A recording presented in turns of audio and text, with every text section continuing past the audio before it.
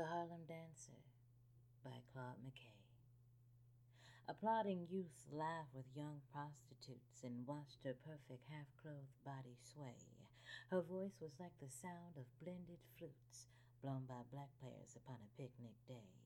She sang and danced on gracefully and calm, the light gauze hanging loose about her form. To me she seemed a proudly swaying palm, grown lovelier for passing through a storm.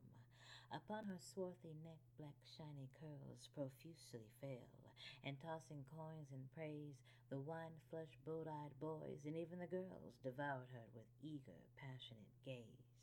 But looking at her falsely smiling face, I knew herself was not in that strange place.